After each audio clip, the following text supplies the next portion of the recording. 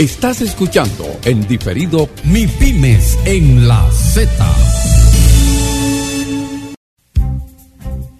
La Z101 presenta un programa de orientaciones y asesorías para las micro, pequeñas y medianas empresas. Comienza ahora Mi Pymes en la Z. Buenas tardes, muy buenas tardes, son las 3 en punto de la tarde, es la Z101 y a esta hora les damos la bienvenida a todas y todos ustedes a este espacio que se llama Mi Pymes en la Z, a los dominicanos de aquí y de allá, a ese pedacito de patria nuestro diseminado en el mundo, siempre en contacto con su país a través de esta emisora prodigiosa Z101 y también de este espacio en esta ocasión.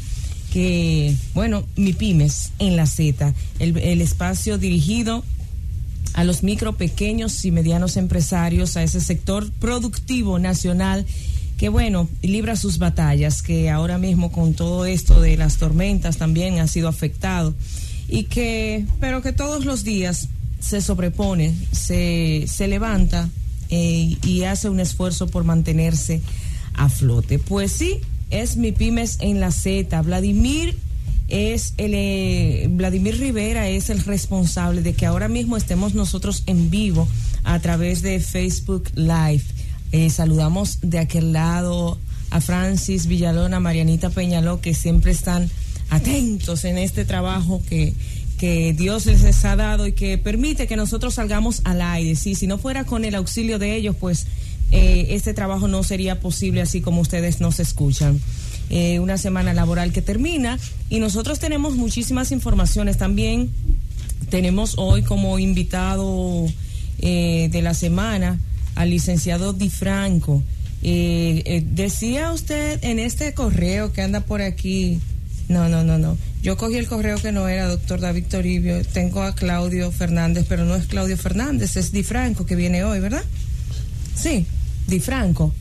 Tenemos, sí, yo tengo el correo, pero yo abrí el que no era como de costumbre. Bueno, señores, de todos modos, el licenciado Miguel Collado Di Franco tendremos como invitado en el día de hoy, economista y con el senior, y también es uno de los integrantes de lo que es la CRES, que es una de las entidades cuyo vicepresidente es nuestro gran amigo Ernesto Selman. Ya lo tengo, doctor. Licenciado David Collado Di Franco, Miguel Collado Di Franco, así mismo. Bueno, entonces es propicio el momento para dar también la bienvenida, dejándolo para último como el postre de este espacio, pero también como la parte fuerte, al doctor David Toribio, que siempre ha estado humilde, pero que ustedes saben que es el brazo fuerte de Mi Pymes en la Z. Buenas tardes, doctor. Muy buenas tardes, Milagros. Muy buenas tardes, Vladimir. Muy buenas tardes a Marianita y a Francis también.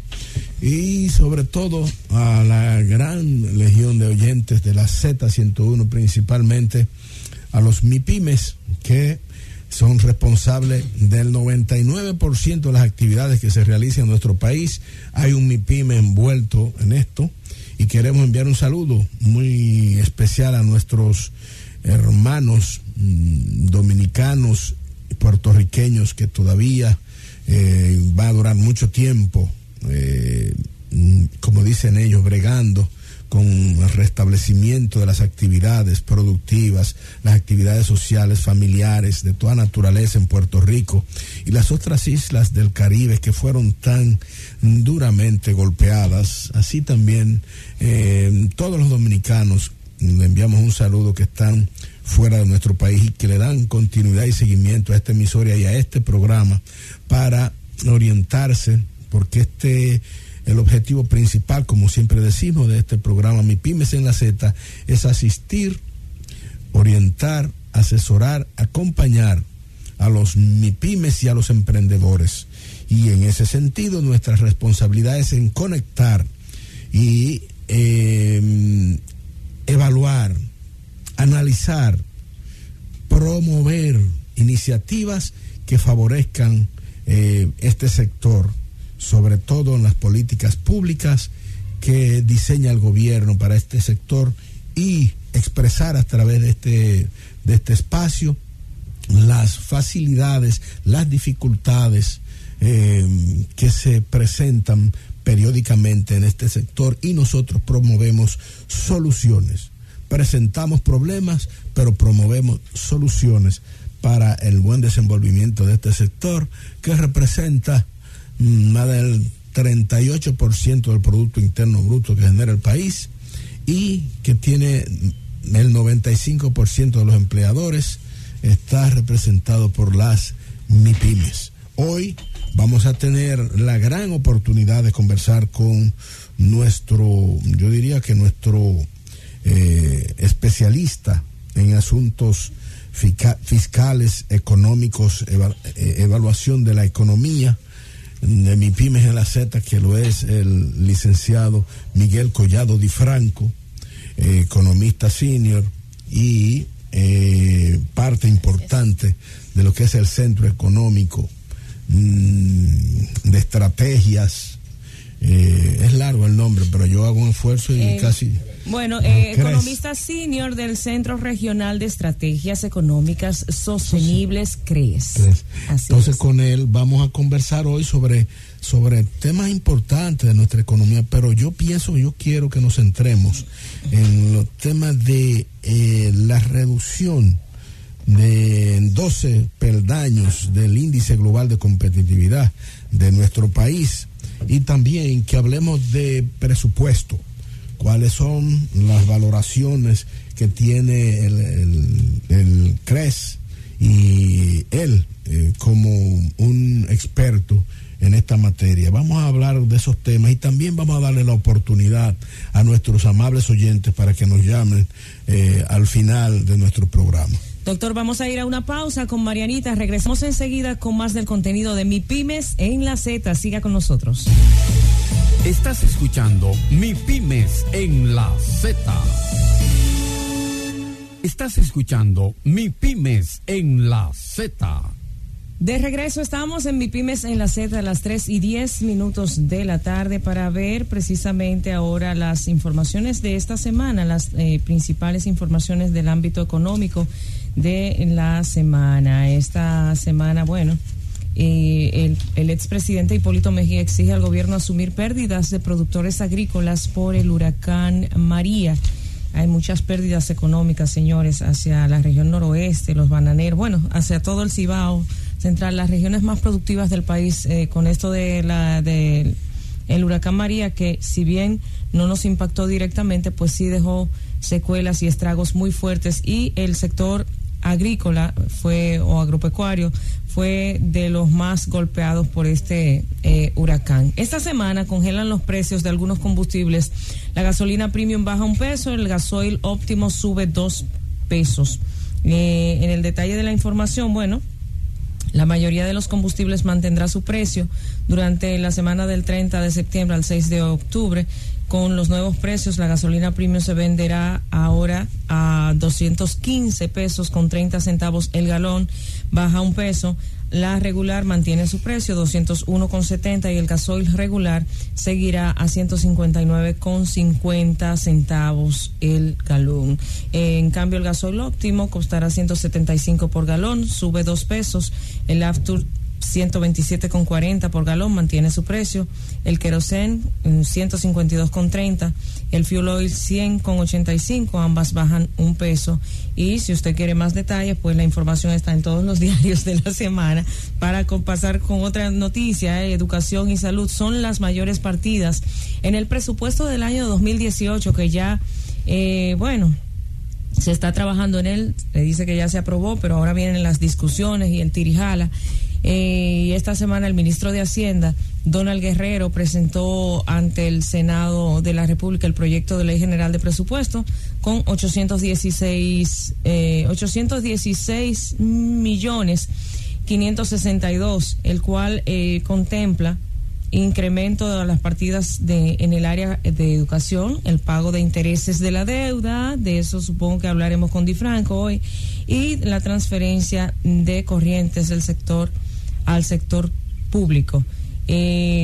Muchas discusiones ahora, habla de las diferentes partidas que aumentan y las que disminuyen, las que se mantienen igual, pero si usted quiere ver detalles, pues en todos los diarios de la semana está el tema del presupuesto. Esta semana la República Dominicana busca captar mercado de Taiwán para el ron y el tabaco. Es una información que dice que la República Dominicana busca abrirse paso en el mercado local, habla de Taiwán, para posicionar el ron y el tabaco criollo, cuyos productos tienen una amplia acogida a nivel internacional. Trabajadores de Punta Catalina detienen operaciones por despidos. Aquí 37 personas que han sido despedidas y los demás trabajadores en solidaridad paralizaron las actividades este jueves pasado. Una información de Proconsumidor que informa sobre reclamos interpuestos contra la empresa de envío Cargamar. Esta dice que el Instituto Nacional de Protección de los Derechos del Consumidor, Proconsumidor, informó este viernes que han sido registradas más de 60 reclamaciones interpuestas por los consumidores que resultaron afectados por la suspensión de la empresa de Courier Cargamar. Ahí la información. Mientras tanto, índice de manufactura se recupera ligeramente en agosto. Esta información dice que el índice mensual de actividad manufacturera, IMAN, de la Asociación de Industrias de la República Dominicana, AIRD, se recuperó ligeramente al pasar de 52.1 en el mes de julio a 53.4 en el mes de agosto, para sostener por encima de la barrera de los 50 puntos. También esta semana, Competitividad aplicará medidas para reducir la burocracia estatal. Doctor, dice la información, el director ejecutivo del Consejo Nacional de Competitividad, Rafael Paz, que la estrategia inmediata de la República Dominicana para recuperar rápidamente el camino perdido en el índice global de competitividad será adelantar medidas administrativas que mejoren temas burocráticos y que reduzcan la corrupción, que fue uno de los grandes retrocesos mostrados en el país en el ranking que realiza cada año el Foro Económico Mundial. Qué bueno que se esté pensando por ahí. Empresarios de Santiago proponen habilitar puertos del norte del país. Mientras tanto, Instituto Agrario Dominicano entrega 5.8 millones a colonos azucareros. Esto fue en Higüey esta semana. El Banco Mundial aprueba préstamo de 150 millones a la República Dominicana para enfrentar desastres naturales. 150 millones. Y productores de café de Peravia, Ocoa, reciben financiamiento de más de 45 millones de pesos a través del FEDA. El gobierno dominicano destinará el 46% más para pagar préstamos. Esta información habla del presupuesto del año 2018, aprobado por el Consejo de Ministros el pasado lunes y que será entregado al Congreso, que sería entregado al Congreso Nacional esta semana. Ya se entregó, que mantiene un aumento del endeudamiento, doctor, del país y que perpetúa las carencias en el manejo de las finanzas locales. Al menos esa es la apreciación que tienen los economistas Pavel Isa y Miguel Collado Di Franco, que es nuestro invitado del día de hoy, y posiblemente con él podemos ampliar. El tema del presidente del Indotel, que niega que medida correctiva a Altiz sea expropiación, es el tema que hemos visto durante todas estas semanas recientes, con el tema de que Altiz, como adquirió a Tricón y adquirió a Orange, tiene mayor mercado. Ahora lo que se propone desde el Indotel es que baje, que devuelva prácticamente al espectro una cantidad de megahertz para que se quede, para que no sea el que tiene la mayor cantidad. Sin embargo, yo sigo insistiendo en que eso debió corregirse cuando se estaban adquiriendo y decirle: usted no puede adquirir más de tanto por ciento del mercado. Pero así suceden las cosas. Metemos la pata y después lío para sacarla. Punta Cana, entre las ciudades que lideran el crecimiento turístico de Latinoamérica, es una información muy positiva. Está entre Lima, Bogotá, Punta Cana, Río de Janeiro y la capital mexicana. Son las ciudades que reportan mayor crecimiento del turismo en Latinoamérica, según un ranking global, ranking global que ha sido divulgado esta semana. Con esta nos vamos a ir a la pausa y cuando regresemos tendremos el comentario de la semana para luego venir con nuestro invitado. Es Mi Pymes en la Z. Estás escuchando Mi Pymes en la Z. Estás escuchando Mi Pymes en la Z. Bueno, de regreso a Mi Pymes en la Z a las 3:20. Nunca había escuchado a una persona que dijera que le gusta de ver, pero bueno, eso lo mantiene vivo, activo, pendiente de trabajar. No, incluso eso también favorece para lo que es convertir una persona en un ente de crédito. Ajá. Porque si no, no puede recibir ningún tipo de crédito en el mercado. Y es necesario de ver para poder establecer un crédito y una persona crediticiamente potable. Eso, lo que pasa es que eso sería muy bueno si eso es una decisión que usted toma para simplemente ser ente de crédito, pero la mayoría de las personas aquí en la República Dominicana debe, y no es necesariamente porque quiera tener un crédito saludable, es porque tiene que endeudarse obligatoriamente, y muchas veces en el intento también se ahoga porque entonces termina en data crédito, en los burós, y bueno, pero nada, no es momento de analizar eso. Vamos a analizar el siguiente tema, que es el comentario que tiene el doctor David Toribio para esta semana. Adelante, doctor. Bueno, quiero, antes de iniciar nuestro comentario, agradecer esta gentil comunicación que nos remite la Confederación Dominicana de la Pequeña y Mediana Empresa, CODOPYME, la cual está dirigida al doctor David Toribio, licenciada Milagros Vera y al licenciado Vladimir Rivera, conductora del programa Mi Pymes en la Z. Su despacho, distinguidos señores, la Confederación Dominicana de la Pequeña y Mediana Empresa, CODOPYME, que dicho sea de paso, en paréntesis, quiero que le cambien eso y le pongan de alguna manera de microempresa también, se complace en felicitarles por el primer aniversario de su programa radial Mi Pymes en la Z, celebrado el pasado 2 de septiembre al presente.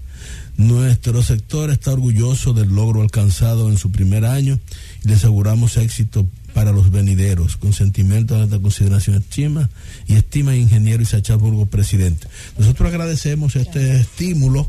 Es una de las cartas que nos han llegado.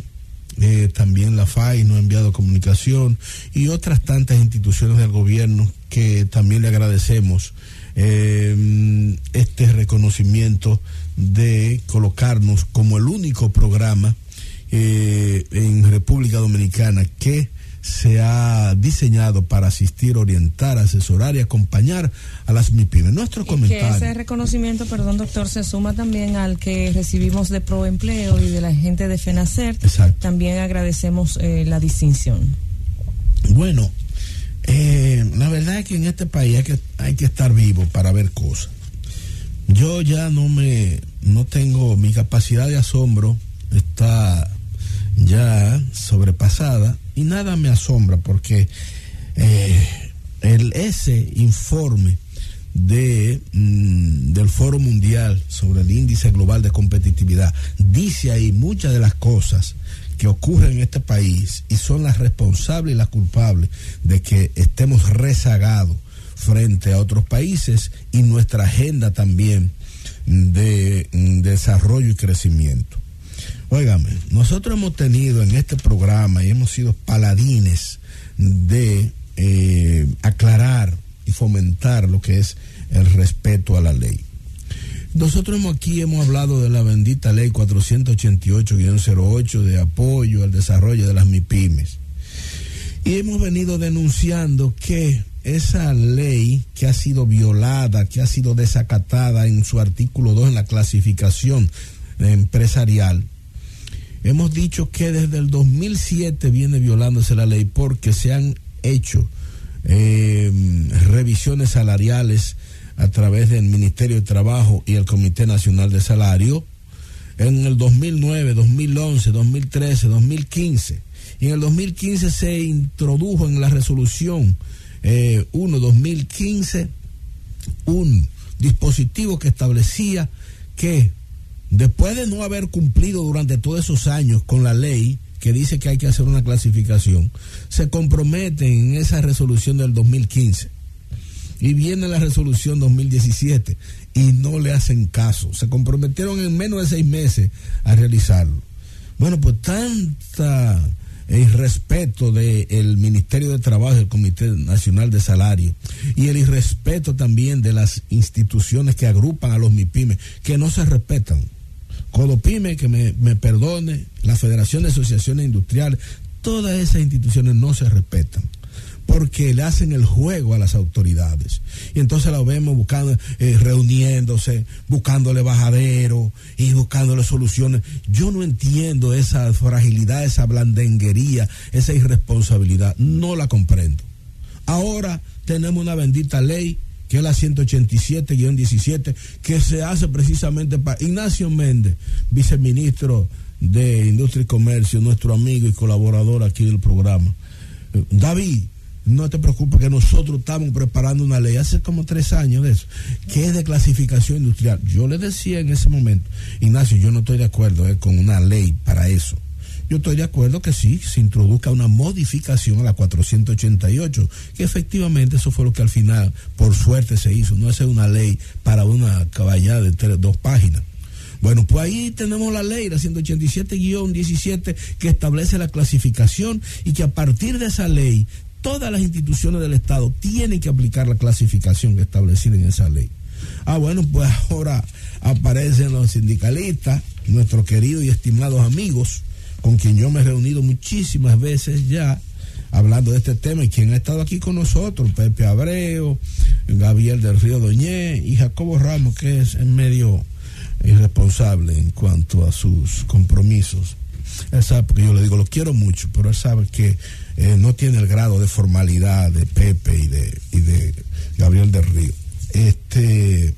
Entonces yo me he reunido con ellos y hemos hablado con ellos, y me apena que ellos estén enviando una comunicación al Ministerio de Trabajo, donde ellos presentan objeciones y presentan una serie de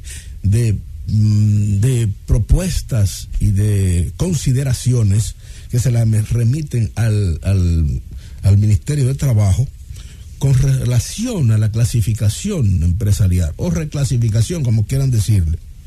Y el Ministerio de Trabajo tiene la desfachatez de enviar una comunicación precisamente a Isacha Burgo de Codopyme, y donde dice, se la envía José Ramón Fadul, el ministro de Trabajo, dice: anexo, señor presidente de la Confederación Codopyme, anexo se le envía la respuesta de las centrales sindicales de trabajadores referente al tema de reclasificación de las empresas. Ahí es que yo veo la irresponsabilidad y la sinvergüencería de este país. ¿Cómo se atreve el ministro de Trabajo a eso, enviárselo a Codopyme o a quien sea, y Codopyme recibirla? Y entonces está planteada una reunión para este martes en Codopyme para hablar de eso. Ya yo tengo mi posición, que la sepan desde aquí. Eso es un disparate, es un disparate. Ahí, ¿qué es lo que hay que hablar ahí? Ahí lo único que hay que hablar es sencillamente de salir corriendo para el Tribunal Superior Administrativo para elevar un recurso de amparo en donde se emplace y se acuse al Ministerio de Trabajo de incumplir una ley. Eso es lo único que hay que hacer ahí, porque la ley está ahí. ¿Y cómo usted va a negociar una cosa que existe?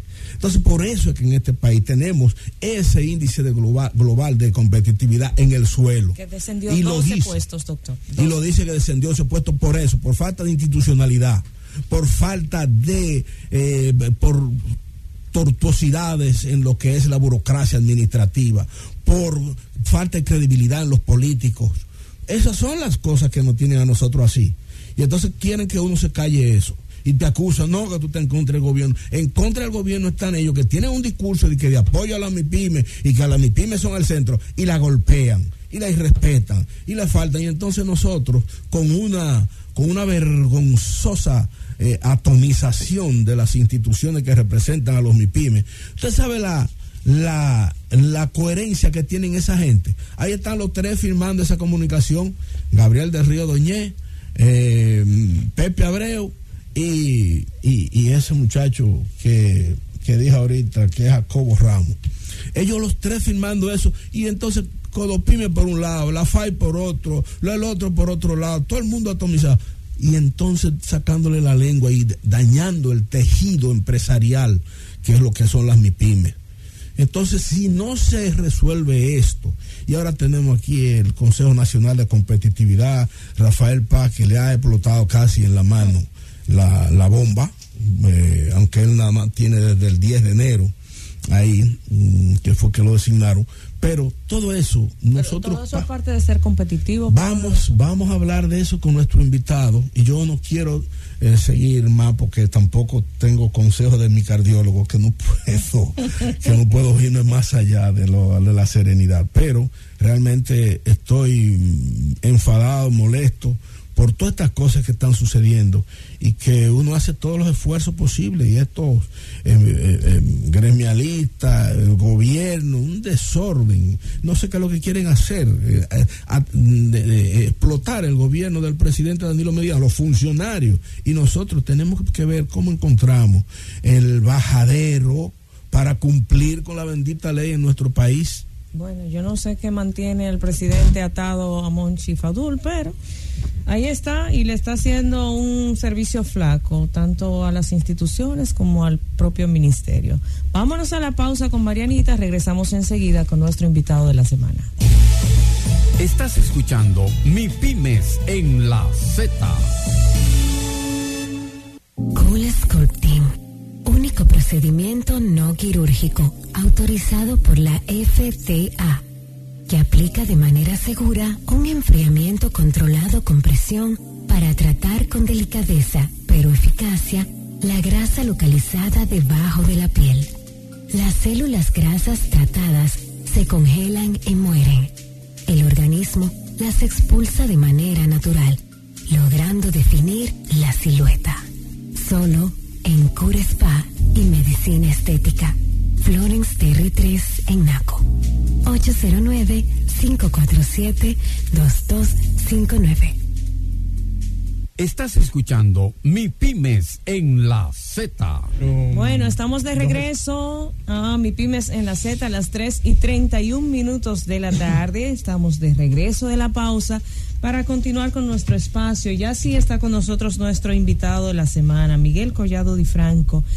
Doctor, usted tiene todas las generales de Miguel, y si no las digo yo, que las tengo aquí ya. Dígalas. Las digo yo. Bueno, ahí va. Miguel Collado Di Franco, que es nuestro invitado de la semana, es economista senior del Centro Regional de Estrategias Económicas Sostenibles, CRES, y está con nosotros aquí. Hay posiciones de él esta semana que, bueno, tendrá que ampliarnos aquí sobre el presupuesto y sobre una serie de cosas que andan por ahí. Bueno, Miguel es un brillante economista y también colaborador y parte de este programa, que tiene una participación fija bimensual. Y hoy tenemos coincidencia maravillosa de que precisamente ayer fue que se depositó el presupuesto en el Congreso de la República Dominicana, porque el anuncio que había hecho el ministro de Hacienda público incluso tenía un valor presupuestario por debajo del que se depositó ayer.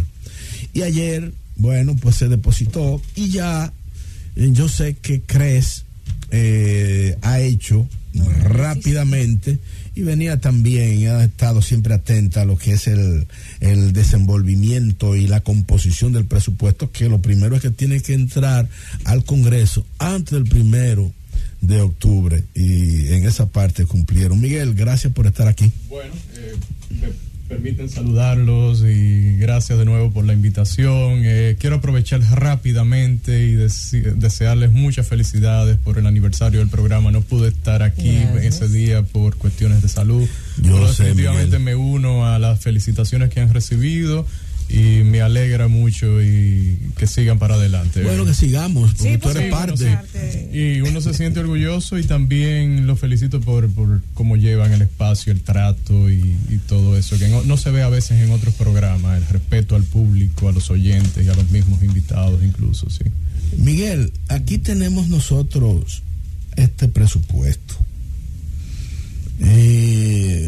Veo que de 711,000, que fue el presupuesto que estamos ahora mismo agotando, subió a 816,562 millones.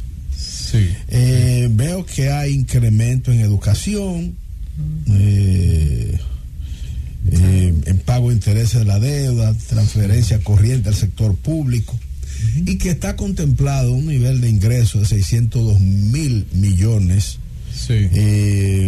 recaudaciones fiscales y gastos corrientes 689,886, y para el gasto de la deuda 126,629. Y para este año hay un déficit financiero de 86,992. Sí, 99, prácticamente. Sí, 999. Prácticamente 87. Con 2,000 millones más, 2,000 y pico millones más que este año, que el presupuesto de este año. El presupuesto, sí. Y también la adenda que tenemos ahí de 11,000 millones que involucra a Punta Catalina. También quiero que hablemos de los bonos locales, 68,000 millones, 1.500 millones de dólares para bonos internacionales, que hacen 139,500. Miguel, en este presupuesto, ¿qué está destinado? Porque eso es lo que nos interesa a nosotros. Óyeme, el bendito, que aparte que se observa que desde el 2012 para acá, la relación del Producto Interno Bruto, de la deuda externa con el producto, la deuda pública con total, el Producto Interno Bruto, solamente ha habido una variación de un 2%. ¿En cuánto estamos ahora mismo? ¿Y cuál es la opinión de ustedes con respecto a este presupuesto?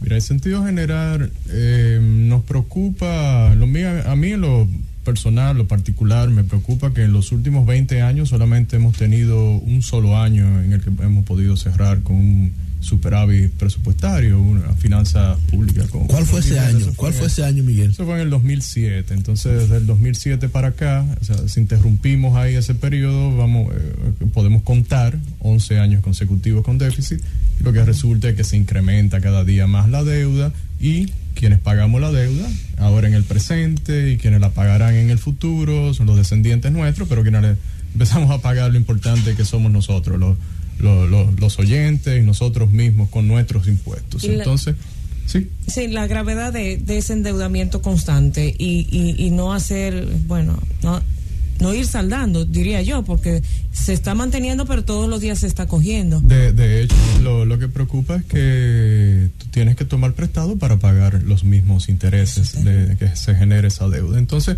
es un presupuesto que mantiene esa dinámica, y yo quiero, antes que sigamos, pues yo siempre sé que en estas conversaciones surgen los temas y nos vamos moviendo.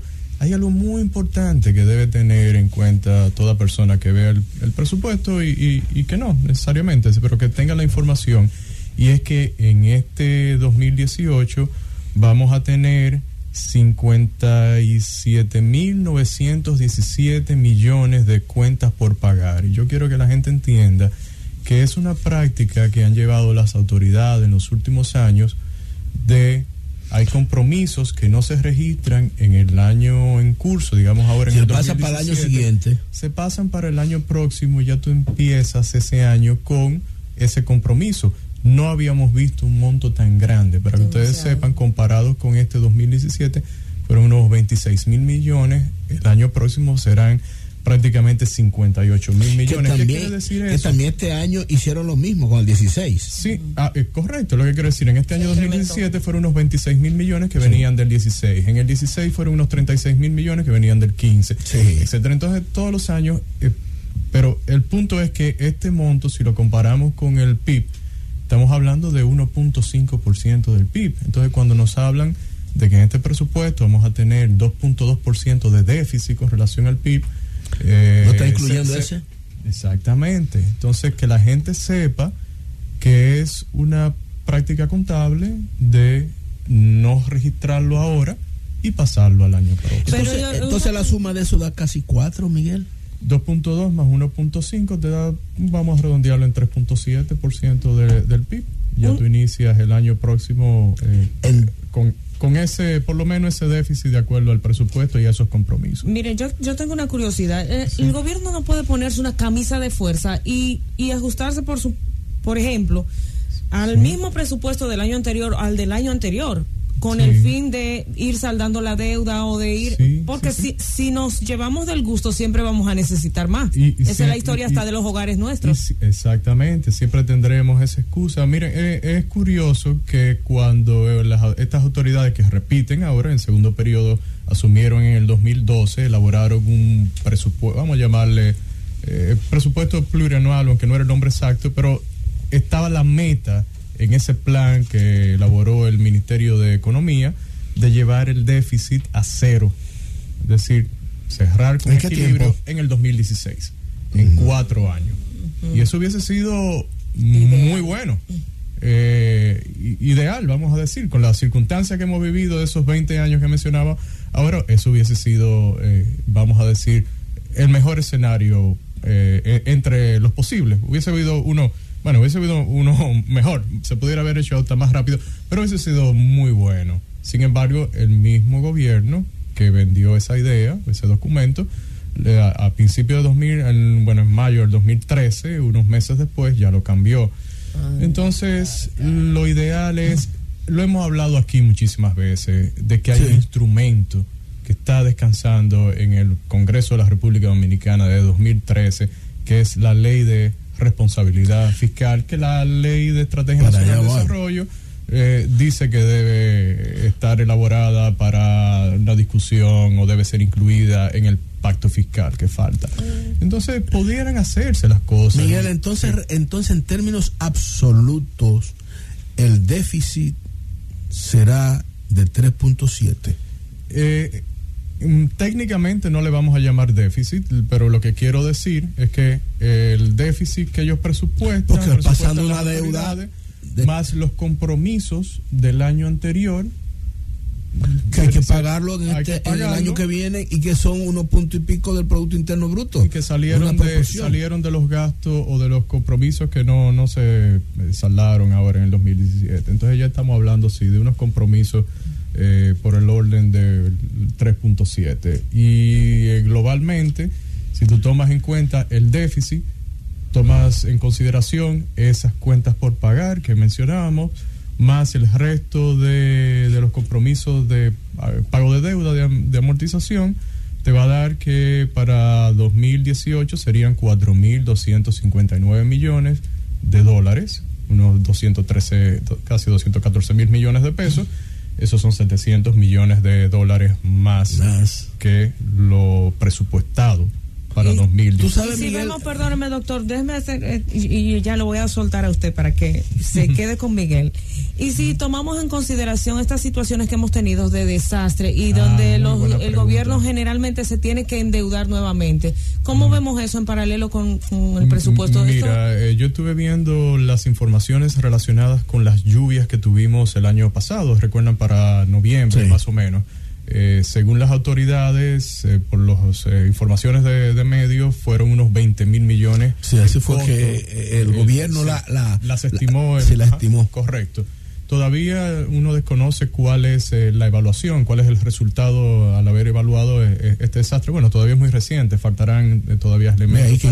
Pero el año pasado también nos endeudamos, tuvimos que hacer una declaratoria. El valor de los daños fueron 20.000, dijeron las autoridades. Quiero decir, con relación a este fenómeno que tuvimos hace una semana y pico. Se han dado que 3.000 en carretera y qué sé yo qué, pero no hay un dato global. Pero yo asumiría que es un monto considerable.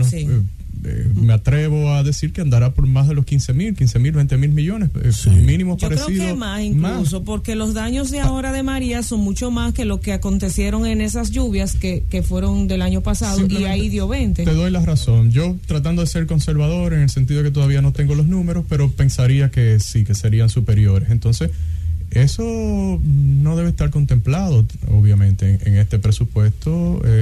Este presupuesto es cierto que es para el 2018, pero son unos compromisos que no estaban contemplados en y hay que ver todavía el efecto. Entonces, tu pregunta cobra mucho sentido, en el sentido de que es dinero que no estaba contemplado en ningún sitio. Y fíjense, aprovecho para decir que el proyecto de ley que descansa en el Congreso de la responsabilidad fiscal contempla un fondo para estabilidad fiscal que se usaría para desastres naturales. Nosotros aquí lo propusimos, un fondo ya previsto, aunque no se use, que esté un fondo de contingencia. Correcto. Para esos fines. Y que sea un fondo que valga la redundancia, que tenga fondos. Sí, efectivamente pueda ser usado, porque ahora mismo se contempla el 1% de acuerdo a la ley orgánica de presupuesto de los ingresos corrientes que se han usado a discreción del presidente en caso de catástrofe, pero no es gran cosa.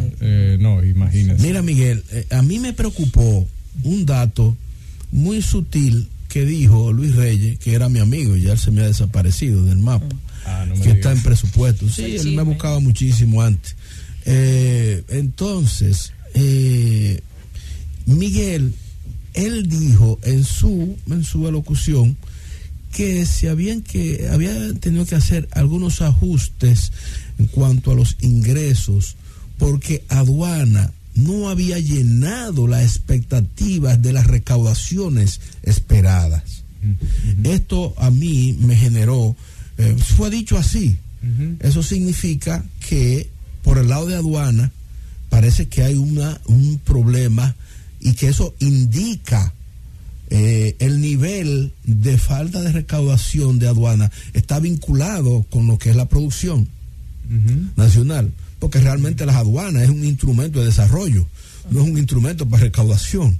Bueno. Y ahí podríamos ver en ese detalle los efectos de la reducción en el segundo trimestre del crecimiento de un 2.7. En el primero mismo, porque todavía no tenemos los números. Pero por lo menos en el segundo trimestre bueno, tú dices el segundo, perdón, pero yo hablaría del primer semestre completo. Del primer semestre completo del año. Hubo una reducción, llegó a un 4%. Y ahora han tenido que reevaluar el 5.5 que estaba previsto para un 4%. 4.75 dicen para cerrar el año como crecimiento del Producto Interno Bruto. Sí. Pero yo no quiero, Miguel. Pero yo tengo un comentario, y perdona, David, con relación al presupuesto, que es importante que se sepa que hay medidas tributarias que han sido introducidas ahí y están relacionadas con lo que tú dices. Sí.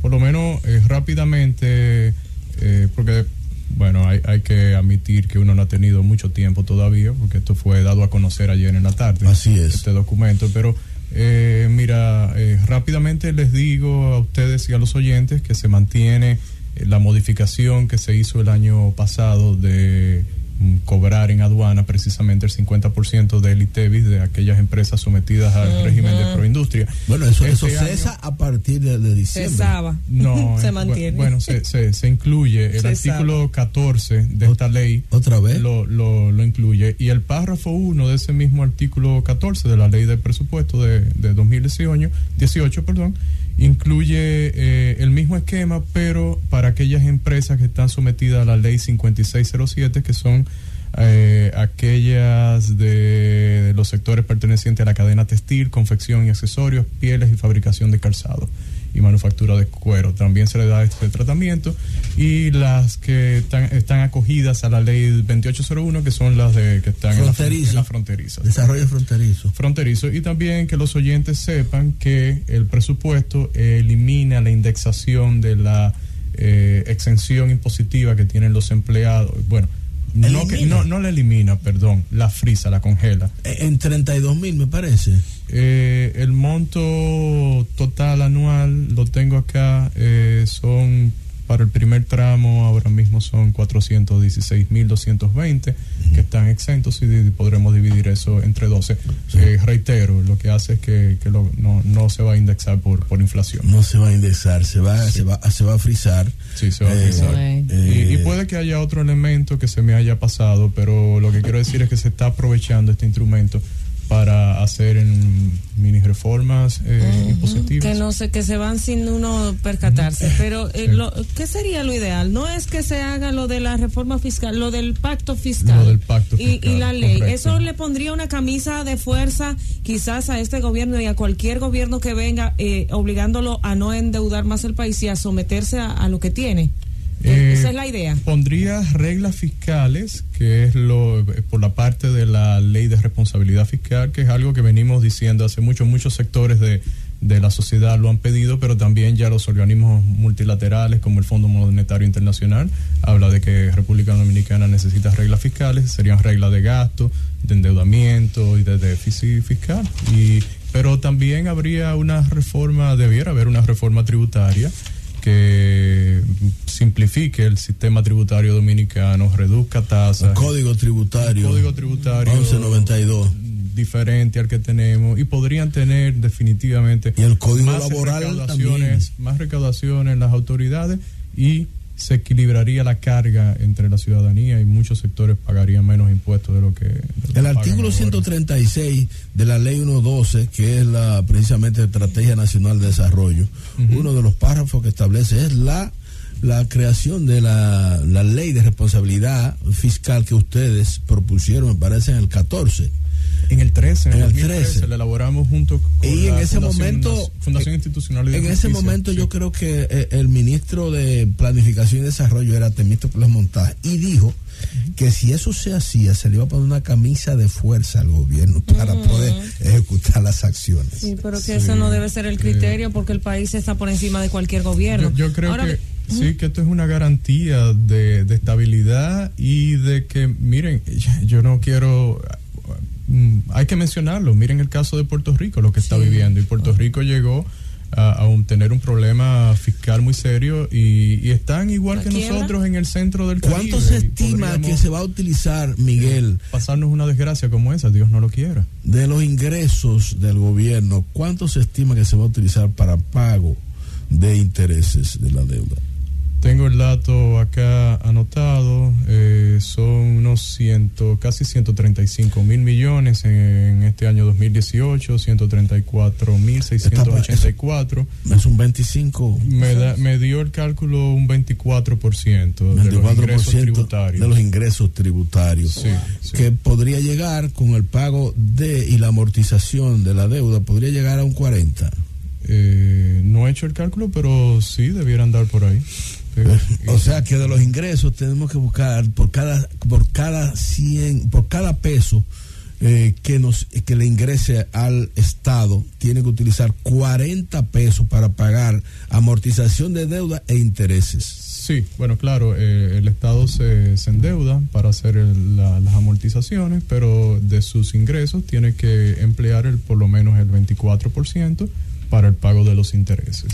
Cuando se habla de esa reforma que podría implicar tasas, por ejemplo, aquí hay un déficit habitacional terrible y la gente no se mete más en el famoso préstamo hipotecario por temor, porque aquí las tasas son una locura y en cualquier momento te suben y tú te vuelves loco y hasta la pierdes la propiedad. Mira, ¿cuál sería la solución a eso? Bueno, aquí está sucediendo algo, y es que la política monetaria tiene que en muchas ocasiones acomodarse a la política fiscal. Cuando los déficits o la política fiscal se agrava, se incrementa el gasto, la política fiscal, monetaria es más contractiva para hacer un contrapeso de esto. Y lo que ha sucedido recientemente, hemos visto ante la reducción en el crecimiento del Producto Interno Bruto en el primer semestre del año,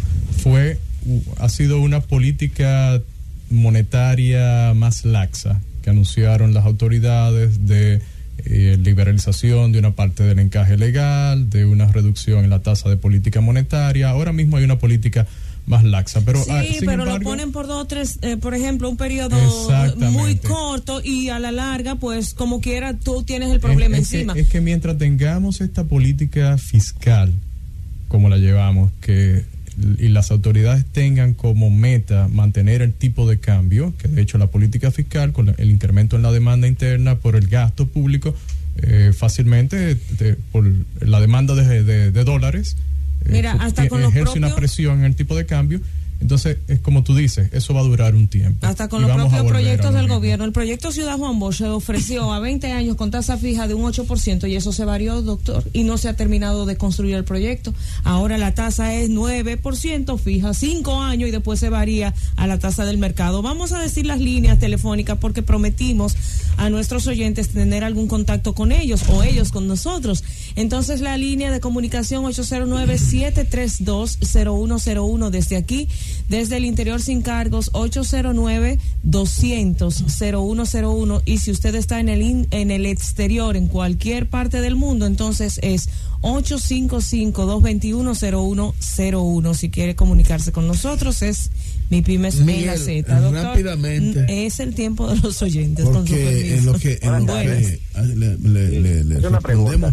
Sí, su nombre y su pregunta, por favor. Ángel Díaz. Con el anuncio que hizo el gobierno de que el año que viene posiblemente el dólar costará 50 pesos y algo, lo correcto para el que tiene dinero ahorrado sería comprar dólares, el que quiere, por ejemplo, construir, comprar materiales, dejar los pagos. ¿Qué ustedes recomiendan en esos casos? Miguel. Bueno, la tasa de variación que estiman las autoridades es de un 4% en la depreciación. La depreciación punto y pico o un 3. Perdón, sí. Ahora va a ser un 4. Bueno, para este año ellos estimaron un 4.7% de depreciación. En realidad, la respuesta a eso dependerá de los costos que usted tenga de oportunidad de su dinero también en pesos, porque si lo pone en dólares y esa es la depreciación, tal vez se está perdiendo de ganarse unos intereses en pesos. Entonces tiene que hacer esa evaluación. En realidad a nosotros no nos gusta tanto dar ese tipo de consejos, recomendación, costo de oportunidad. Solamente le estoy dando las estadísticas que tengo aquí a la mano del panorama macroeconómico que plantea el gobierno, pero debe plantearse esas dos alternativas. Sí, su nombre y su pregunta, breve, por favor. Ustedes sepan que aquí en Montecristo la tarjeta de solidaridad, lo digo para que el mundo lo sepa, porque luego no se dice en la Z y no lo sabe nadie. Personas, porque son de Leonel Fernández, no le ponen la comida, ni seguro, ni nada, ni uno luz. Averigüen eso, que van a averiguar eso, gente que califican. Gracias por su llamada. Buenas tardes. Su pregunta breve, por favor, y su nombre. Me habla Samuel Olé de Higüey. ¿Sí? La pregunta mía es la siguiente. Y no podían ser sujetos, no podían ser sometidos a la justicia aquellas personas que contraen esa deuda para que el pueblo la pague. Yo no he recibido ningún beneficio de esa deuda que ha contraído. Es mejor entonces, ¿por qué tengo yo que pagar esa deuda? No podían someter, no podían someter a la justicia, por favor, contésteme eso. ¿Usted lo entendió, Di Franco? Sí, no hay manera de evadir la proporción que le toca a cada ciudadano. ¿Por qué tienen que pagar esa deuda que no la cogió? Es difícil, de verdad. Muy Nosotros fuerte. Delegamos en quienes nos representan en el gobierno y bueno, ellos se endeudan en nombre nuestro y definitivamente, como dice el oyente, bueno, a veces no nos beneficiamos ni mucho menos somos consultados y tenemos que pagarla. Y todavía hay personas que defienden esa práctica. Doctor, tiene 30 segundos para decir. Miguel, bueno, tu opinión con respecto a los 12 peldaños que perdió el país, de acuerdo al informe del Foro Económico Mundial, en relación al índice global de competitividad. Mira, nosotros mantuvimos la misma calificación, lo que hemos sacado en años anteriores, de 3.9 de un máximo de 7, pero estamos compitiendo contra otros países y otros países han mejorado su posición. Por ejemplo, en Latinoamérica, Argentina mejoró 12 peldaños, mientras nosotros perdimos 12. Costa Rica 7, Paraguay 5, etcétera. Entonces, el tema es que tenemos muchos retos y tú hablabas de institucionales, de seguridad jurídica. Ese es un elemento, es uno de los corrupción es ineficiencia burocrática. Estamos en el lugar casi en el último lugar, 136 de 137 en corrupción. En el pilar de instituciones estamos muy débiles. muy débiles en el mismo de infraestructura, con el tema de la electricidad. Es más, me sorprendió que con el tema de las comunicaciones, que uno pensaría que aquí hay tantos celulares y que estamos tan bien comunicados, en realidad estamos en el lugar 125 de 137. Wow. Y aquí tenemos, ¿cuánto es el impuesto a las telecomunicaciones? 30%. 3%. O sea, un oyente que sepa que cuando compra 100 pesos en una tarjeta, en realidad está comprando 70. Sí. Porque 30 son de impuestos. Entonces, mira, hablaban ustedes de la inseguridad jurídica y el tema ahora con esta telefónica, que luego de que primero se le permite hacer la transacción, luego que no. La fusión, bueno, eso por absorción. Tenemos que resolver esos temas. Mientras tengamos inseguridad jurídica, las instituciones no funcionen bien, pues lamentablemente tasas de impuesto altas. Ese es el tercer problema más grande que tenemos. Los 3 primeros, de acuerdo al índice, son corrupción, burocracia gubernamental ineficiente, tasas de impuestos, mano de obra mal preparada y delincuencia y luego, exactamente, crimen y robo, delincuencia, la inseguridad y otros malos resultados en áreas como la institucionalidad, el ambiente macroeconómico, eficiencia del mercado laboral, desarrollo del mercado financiero. Es un desastre. Son muchos retos, vamos a decir, y mucha falta de voluntad para resolverlos, es lo que uno evidencia, lamentablemente. Nosotros, señores, estamos llegando ya al final de nuestro espacio. Los chicos de Camino Olímpico andan por ahí. Aprovechamos para agradecer nuevamente a Miguel Collado Di Franco por su presencia aquí en este espacio, su presencia periódica. Miguel, él es parte del equipo. Necesitamos tenerte pronto por aquí. Yo creo que vamos a tener que hacerlo antes de la fecha pautada. Bien, pues estaré por acá. Y a ustedes les recordamos que el próximo sábado a las 3 de la tarde estaremos aquí. Es Mi Pymes en la Z. Siga con nosotros ahora, Camino Olímpico. Estás escuchando Mi Pymes en la Z. Y hasta aquí, por hoy, Mi Pymes en la Z. Hasta nuestra próxima emisión. Gracias por escucharnos. Sigue conectado. Z